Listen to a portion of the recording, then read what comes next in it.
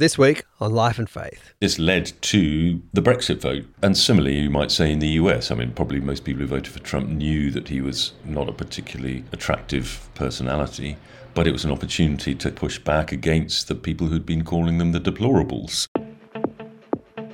This isn't a good or a bad thing. It just is the way that I am, and it can be good or bad. People just stand together and say, this is wrong. Forgiveness, it's an act that you practice all your life. And that helps you maintain a very different perspective on life.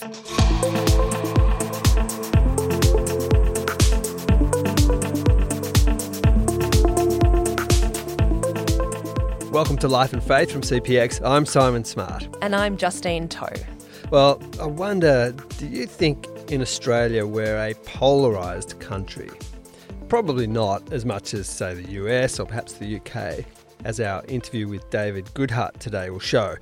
But we've had our own brushes with polarisation. You might remember the 2019 Australian federal election when the governing Liberal National Coalition was returned to office on the back of votes from Queensland. And some people jokingly called for Quexit. It was very funny. I thought it was hilarious, actually. As in to excise Queensland from the rest of Australia, which, is funny, but there's also a slightly nasty undercurrent there, Justine. Yes, I think I also heard it reported that the spike in searches on moving to New Zealand also kind of went up because Jacinda Ardern was at that empowered stage there. was a flavour of the month. Yes, that's right. I do remember after the election, Bridget Delaney wrote about this in The Guardian because she was at the Labor Party gathering when that election happened. Oh, yeah. Everyone's down in the dumps, and she writes about how someone yells out, "It's not you, Bill, it's the country." To right? Bill Shorten. Yeah, right. So Bridget writes about how struck she is by the contempt in that comment. And she writes, quote, "This is it. This is the hardening of the arteries, the cleaving of the country in two, the thing that Australia has largely avoided so far." Now, I do think we avoided the division she feared, though I have to say I feel like that came up a little bit during the recent Voice referendum. It did seem to, didn't it? That illustrates some divisions in the community, and some of the talk and the discussion wasn't very edifying. And I wonder, after the vote, Justine, did you see that vivid sort of image of Canberra being the only state that voted yes? But also the maps of who voted yes, who voted no, which did show sort of the inner city division from kind of everywhere City else. versus regional. Yeah, it did have that sort of feel about it, didn't it? But look, today we're not going to comb through that division, but I bring it up only because I think it's worth mentioning in our sort of immediate context in Australia. But today's interview is with the British journalist David Goodhart. And we thought it would be interesting to get an outsider's perspective on the divides that we've seen sort of roiling the world and that we've experienced here in Australia to some extent in our perhaps own laid-back way.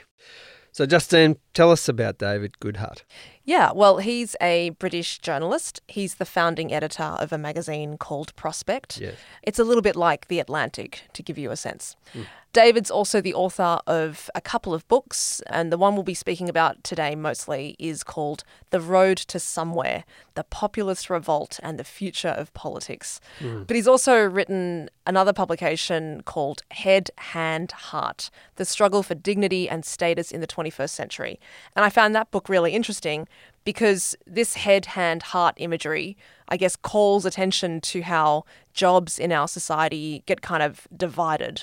So you have head workers, as he says, they get high pay and lots of public esteem, whereas hand workers, people in manual trades, maybe they have to wear a uniform that gets dirty, they have less kind of esteem, I guess, compared to head workers. And heart workers have even less recognition because they do, quote unquote, women's work. This is a kind of care professions, that type of thing. Yeah, that's right. So I found that categorization, I suppose, of lots of the kind of work in our society really vivid. And you definitely find that vivid imagery in his language of the anywheres and somewheres, which he talks about in this book, The Road to Somewhere. So to set it up for people as we have this discussion, tell us about who are the anywheres, who are the somewheres. Yeah. The first thing to remember is anytime you hear anywheres and somewheres, put a capital A, put a capital S. Okay, so anywhere people are the kind of people who can see the world from anywhere. They are highly mobile, they're usually highly educated, and they're quite cosmopolitan in outlook. They can feel at home wherever they go. Their credentials, their qualifications give them a particular kind of ease in doing that. Whereas the somewheres tend to see the world from somewhere. They're more solidly rooted in particular communities. They might have a tendency to be more conservative, perhaps, more traditional, also more communitarian.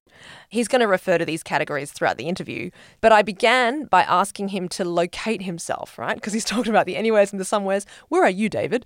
And I wanted to ask him, why did he once describe himself as an upper-class Marxist? I came from a upper middle class family. My dad was actually a Conservative MP, and I went to a very famous public school.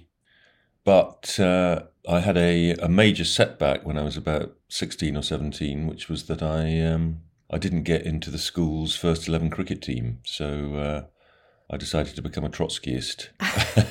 I was actually very pleased to read a few years later that a very famous upper-class communist from the 1930s, a man called John Strachey, who actually ended up as a minister in the Attlee government after the Second World War, had the same experience. He had failed to get into the Eton College first 11 cricket team and became a communist. No, I mean, I was a typically somewhat rebellious teenager, and if you go to Eton and your father is a Conservative MP, then the obvious revolt is in a leftward direction. I kind of read myself out of it over the following few years and ended up, I probably spent much of my adult life as someone who identified broadly with the centre-left. I set up a magazine called Prospect in the mid-1990s, and it was kind of loosely identified with the New Labour as they came to power in 97. Although thereafter it made its mark, I think, mainly by looking somewhat critically at some of the kind of animating ideas of the centre-left. And so maybe you've carried that rebellious streak into your adult life as well, because I believe that you published a very influential essay, or a provocative essay perhaps, in 2004, saying that high immigration can be bad for social cohesion and solidarity. And this made a lot of Liberals angry in the process. Maybe you could tell us a bit about that article. Yeah. And also tell us, have you been let back into the Liberal fold after challenging that idea about high immigration? Yes, I wrote a piece for the magazine that I set up in the 90s. I wrote a piece in 2004, as you say, called Too Diverse, ? It was a quite long essay, 5,000 or 6,000 words. And actually, the whole essay was reprinted in the Guardian newspaper, which is why it attracted quite a lot of hostile attention.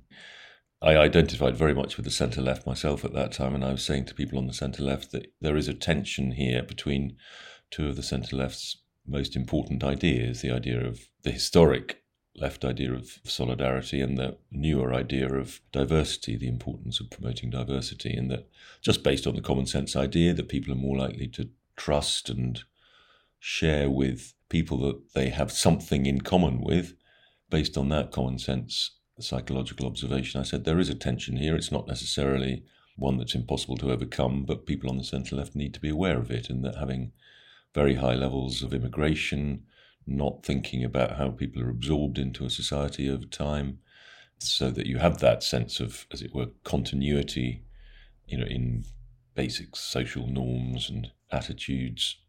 Unless you give some thought to that, there is the danger of fragmentation, which will in the long run will damage the centre-left. The piece was reprinted in The Guardian. I was what we would now say cancelled, not really cancelled, just attacked. Yeah. It was around the time when we were opening the door to a lot of immigration from Central and Eastern Europe. So it came into the context of that debate. I've remained a large-scale immigration skeptic and a sort of integrationist multiculturalist. And I think those views are now much more mainstream. I mean, this was a time when particularly anybody who was remotely on the left questioning large-scale immigration was still quite a strong taboo. And it was a time also, you have to remember, when any questioning of immigration had a very significant sort of racial aspect to it, because most immigration, say from the post-war period onwards, and indeed from 1997, I mean, when Labour came in, immigration rose quite significantly, and it was mainly people from ethnic minority backgrounds. It was mainly people from African or South Asian backgrounds who were coming in. And one of the reasons why I think it did become possible to, as it were, disentangle race from the immigration argument was because so many of the people that came in after 2004 were white European Christians, Central and Eastern Europeans.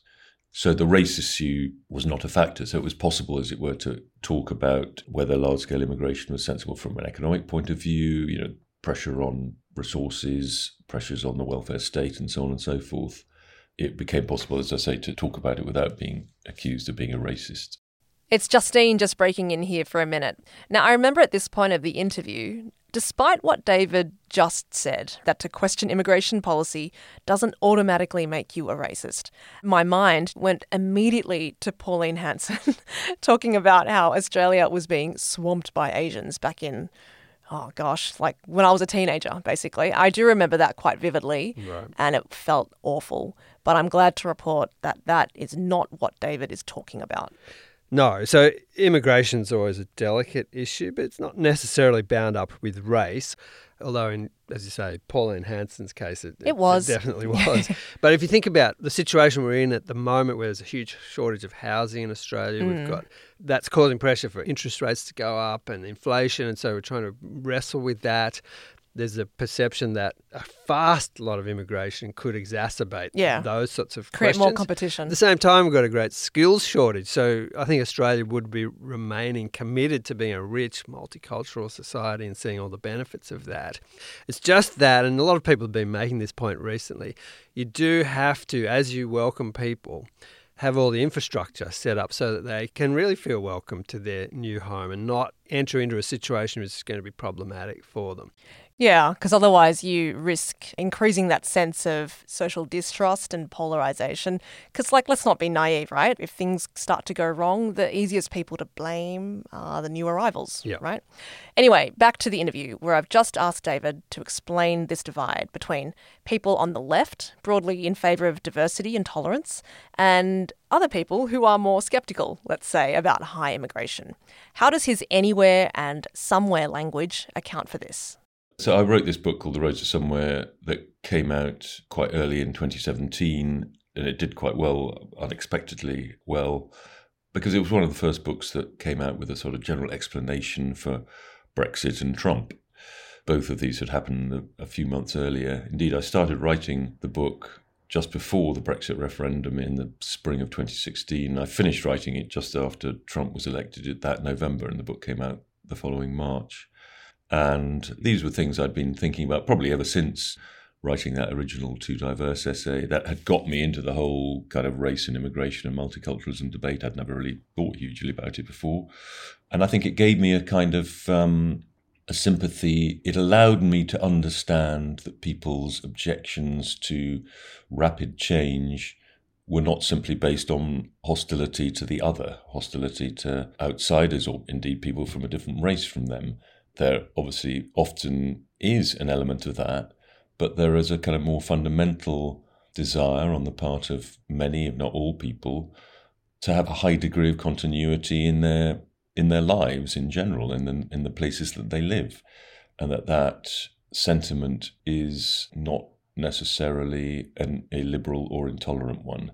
And I think that sort of divided me from what I would call the kind of prejudice of most mainstream liberalism, is that any hostility to demographic change or kind of rapid change in general is at the least parochial and at the worst nativist or even racist. And I think I took that understanding, into the analysis that I applied to the world in The Road to Somewhere, which was mainly focused on, as it were, that divide, that education-driven divide, perhaps particularly in the UK, because of the enormous expansion of higher education, and not just higher education, but residential higher education. Can you explain that for us? Because that might be a bit unclear for us, the residential higher education. Yeah, basically the fact that a very large proportion of people going to university in the UK leave their hometown, leave where they came from, leave their family, their school friends and so on, and move to a different place. In something like 70 or 80% of cases. So students living full-time, not just in student accommodation in the town that they have always lived in. If you live in London, you go to Manchester or Newcastle or Leeds, And if you come from those places, you may often go to London or one of the other big cities in the north or the Midlands. And that created a sort of sense of separateness in a way, or joining as a different class of society almost.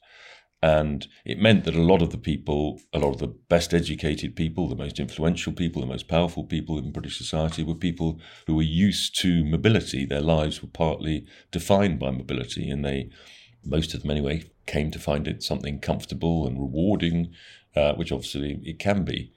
But it kind of meant that they, I think, had a lack of understanding of how that doesn't apply to everybody, and that change can be lost to many people.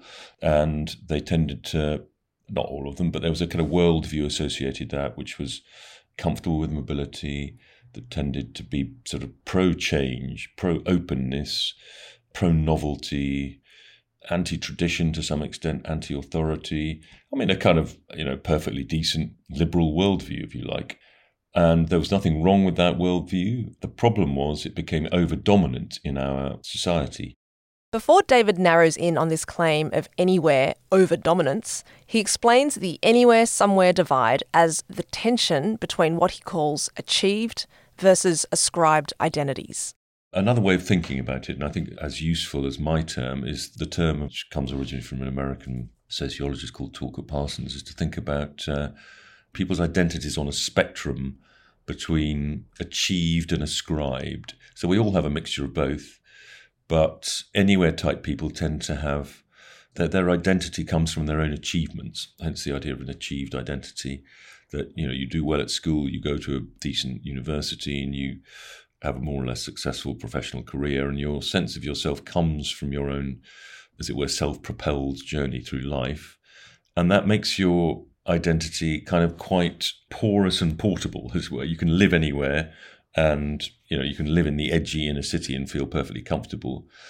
If, on the other hand, your identity is mainly an ascribed identity, it comes from the group you belong to, the town that you come from, the place that you were born, the place and the people that your sense of yourself is therefore much more susceptible to being discomforted by rapid change, because it's, suddenly the neighbourhood you've lived in all your life is suddenly gentrified, say, sort of full of people from a different kind of social background to you, or indeed people from a different ethnic group to you suddenly become dominant in your neighbourhood. I mean, it's going to be more discomforting for somebody with an ascribed identity. Now, when David uses these terms, the anywheres and the somewheres, you might want to ask roughly how big are these groups. So in his estimates, anywheres make up 20 to 25% of the population, and the somewheres are about 50% of the population. And then there are the in-betweeners, who have a mix of anywhere and somewhere instincts, and they make up another 25%, according to David. But what's it like when 1/4 of the population, the anywhere class, runs the country? Most of the activists and MPs and leaders of both the main political parties, or all the main political parties, tend to be anywhere-ish in their sort of instincts. The people that run the media, the people that run the judiciary, the culture is very anywhere dominated. And I think that there was a kind of lack of emotional intelligence, I think, on the part of, partly because the anywheres tended to be baby boom generation come to power. They tended to see themselves as rebels. They were challenging the residual authority of their parents' generation of post-war Britain. They saw themselves as the outsiders and couldn't see that they'd become the establishment, and that their priorities were very specific priorities of a specific generation at a particular time and place. And I think it was rather well illustrated by Tony Blair's speech in 1999 when he talked about 50% of all school leavers going on to university. Perhaps at the time, no one thought it was particularly controversial. I think we'd probably undersupplied higher education going back to the 60s and the 70s. It had been too much of a kind of elite minority. When I went to university in the late 70s, only about 8 or 10% of school leavers did. And there probably was a need to expand it. But by the time he made that speech, about 30% of school leavers already did. When 15 or even 20% of the population go to university, if that proportion of people in your class at school or your town or amongst your friends go and you don't go, well, it's not going to particularly bother you. You'll go on and work in a local office or factory or whatever, and life will go on. If 50% go and you don't, then it's very easy to feel that you're already in the kind of slow lane of life, that you're a kind of a second-class citizen. Nobody, neither Blair nor anybody around him had obviously really thought about that. They hadn't thought about what it might be like to feel like someone who's not going. Yeah. Now, if we had a really good apprenticeship system, we had decent recognition for higher manual and technical skills and so on and so forth, it might not have mattered so much. But this is a society in which, partly thanks to the expansion of higher education, the arrival of the so-called knowledge economy, cognitive ability became what I call the gold standard of human esteem around this time in a way that it hadn't really before. I mean, obviously, clever people have always been valued. We need clever people. But we'd created a kind of mass cognitive class for the first time in history, with a sense that those sorts of information manipulating skills were on a completely different and superior level to other kinds of human aptitudes.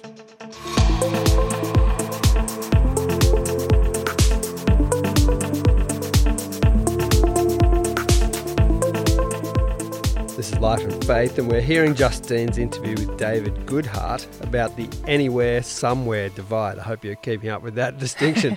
Now, you've heard David say that you find people with anywhere instincts in the main political parties, the media, and as leaders of industry. So just to put this in context, specifically for politics, a blog post out of the London School of Economics found that almost 90% of British MPs went to university, compared to almost 40% of the general British population. These trends are mirrored in Australia as well, but the difference isn't quite as stark. So according to a 2021 report in the Sydney Morning Herald, 76% of MPs have at least one university degree, compared to 35% of Australians aged between 20 and 65. That surprised me, I have to say. It is, isn't it? That's a very anywhere thing to say, though. It does present an interesting dynamic, Justine. But the conversation now in this interview turns to dignity. Yes, both of David's books, soon to be 3, because he's going to release a new one soon, are united in that theme of dignity. So I asked him, why is it such a big deal for him? And how does the expansion of higher education factor into the dignity question? There was that big shift that happened in politics post-Cold War. We had the victory of the West, if you like, and we had, just at the time when we had this huge expansion of higher education and a creation of a dominant class that was what I would loosely call the anywhere class, or the graduate liberal class, emerging just at the time when the West had won, where we saw this victory of what one might call the double liberalism, both market liberalism in economics and social and cultural liberalism in society. And we kind of overshot. And I think politics then sort of shifted from being primarily about issues of redistribution, the classic sort of socio-economic based politics, and it came to be much more about cultural issues. And when I'd say cultural issues, I mean sort of issues to do with a sense of status and recognition and dignity, the kind of issues that we associate with populism. Populism is a sort of cry for recognition. This isn't necessarily a particularly good or welcome thing. Indeed, somebody like David Brooks, the New York Times columnist, who writes books on broadly social psychology. I mean, he talks very eloquently about how damaging in some ways it is when you move from a sort of socio-economic-based politics to a recognition-based politics, because politics can often then become a lot more aggressive. There's more sort of psychological skin in the game. It's my sense of dignity and my side and the people that are promoting people like me versus the other lot. Yeah. So this is not necessarily something to be welcomed, but it's also something that's sort of unavoidable. And I think a degree of recognition, if you like, is very important. And as illustrated by that famous Tony Blair speech, has not been front of mind enough to anywhere liberal politicians. They haven't been thinking about how this will be received by, somebody on a middling or lower income in a small town whose traditional manufacturing job has disappeared at a time when the status of non-graduate employment has declined, not just the status, but the pay declined quite rapidly relative to graduate employment. The disappearance of the decent middle income jobs that manufacturing was very good at producing. Populism is often associated with hostility to immigration, as indeed it is.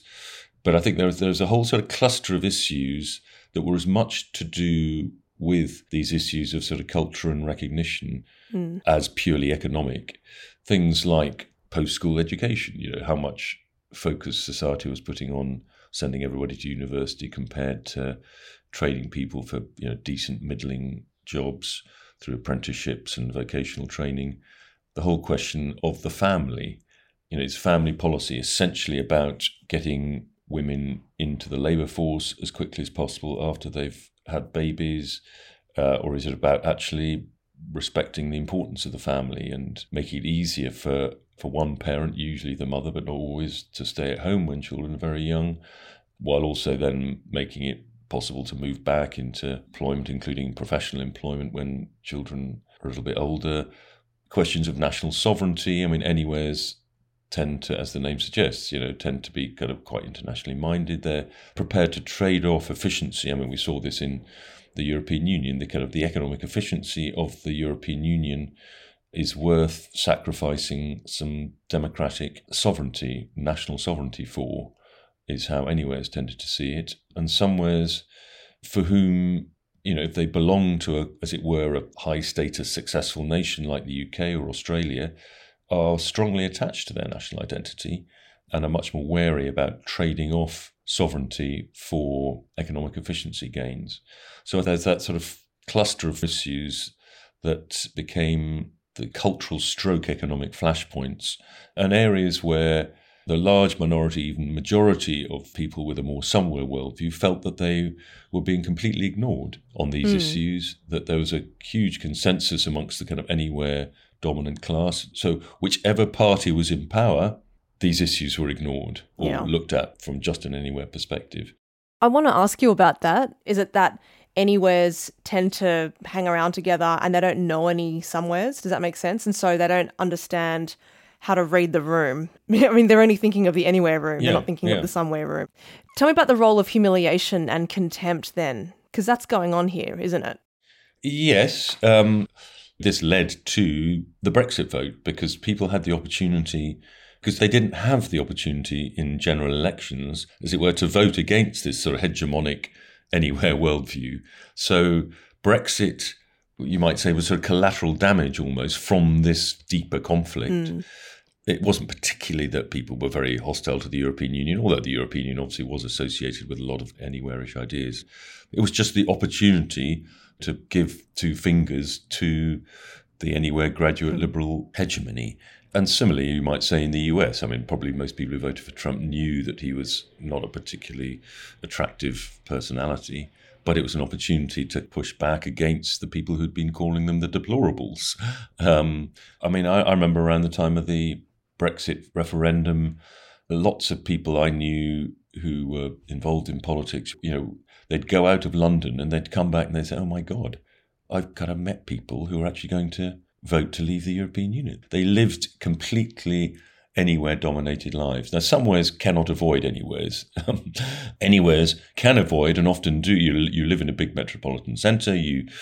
Your friends are all people that also went to university. You're all middle or upper-class professionals of one kind or another.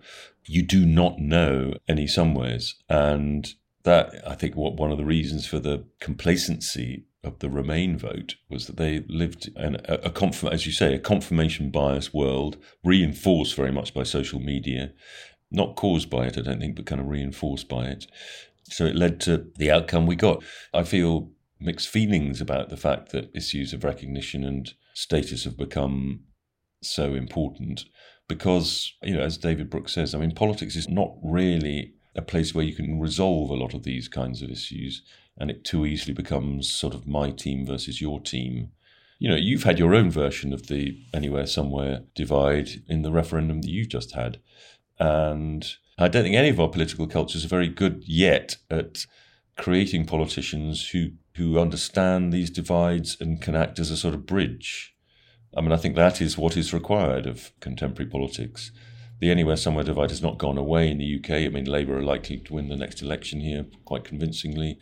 But the Tories had an opportunity to kind of realign British politics around a somewhat more sort of somewhere-ish post-Brexit coalition, but for all sorts of reasons, partly due to the pandemic and the character of Boris Johnson and so on, that didn't happen.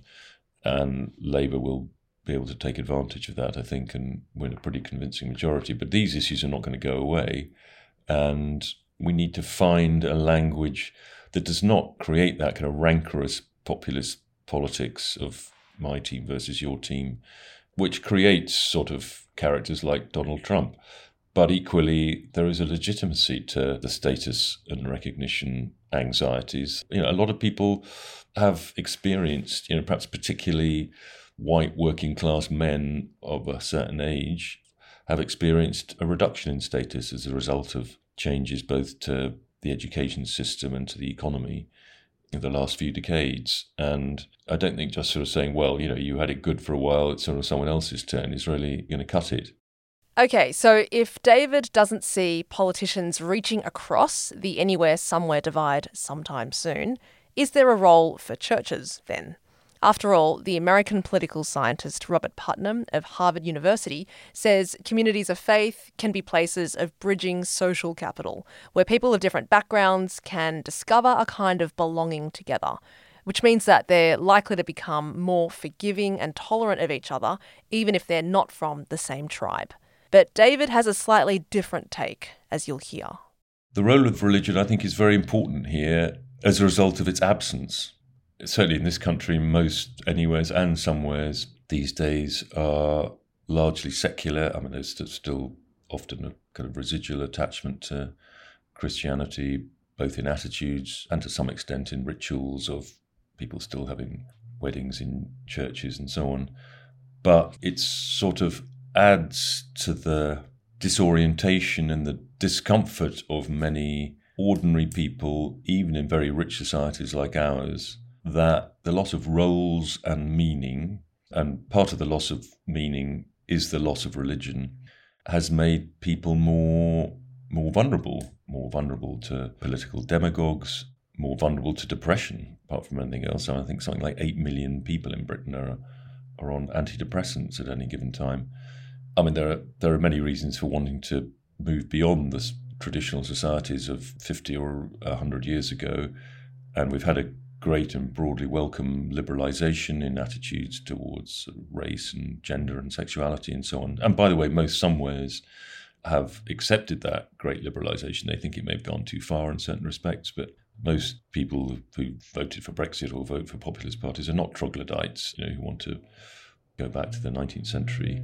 But there were good things about, freedom and autonomy is the greatest good, which tends to be the case in modern liberal democracies, leaves a lot of people, I think, very unhappy and uncomfortable. That those freedom, autonomy and equality, you might say, are all things worth striving for, but they also need to be balanced by something. And, we've lost religion, we've lost moral stigma. And again, that in many ways is a good thing.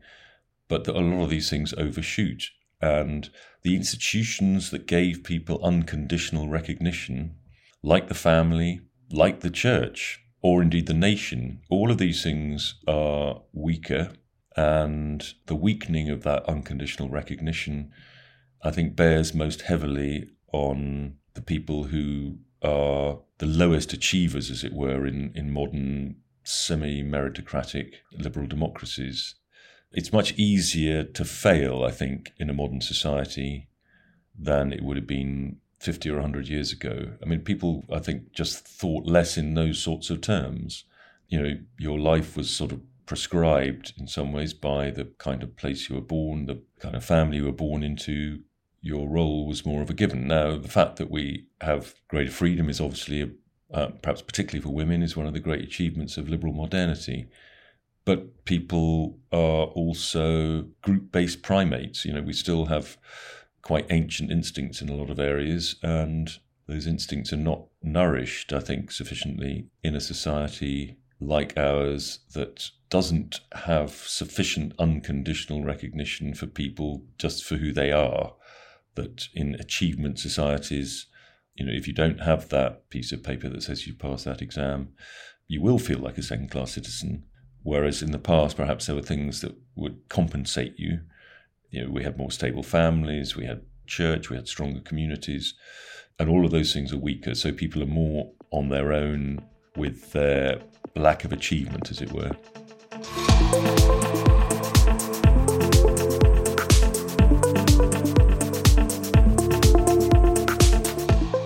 You've been listening to Life and Faith with me, Simon Smart, and Justine Toe. Now, if you've enjoyed this episode, there's lots of food for thought here, then why not share it with someone else? And thank you to David Goodhart. It was great to speak with him. He was also extremely patient with the technical difficulties I was having, not Al. I'll post links to David's books and other material that we've mentioned in this episode, like the London School of Economics blog post, the SMH report on the backgrounds of Australian federal MPs as well. Now, we've spoken about the anywheres and the somewheres. Let me thank our producer, Alan Douthwaite, who is always everywhere. Next week. We are saddened and even shocked, but it's not going to take away our ultimate vision and hope that what we call the Arab-Israel conflict may largely become a thing of the past.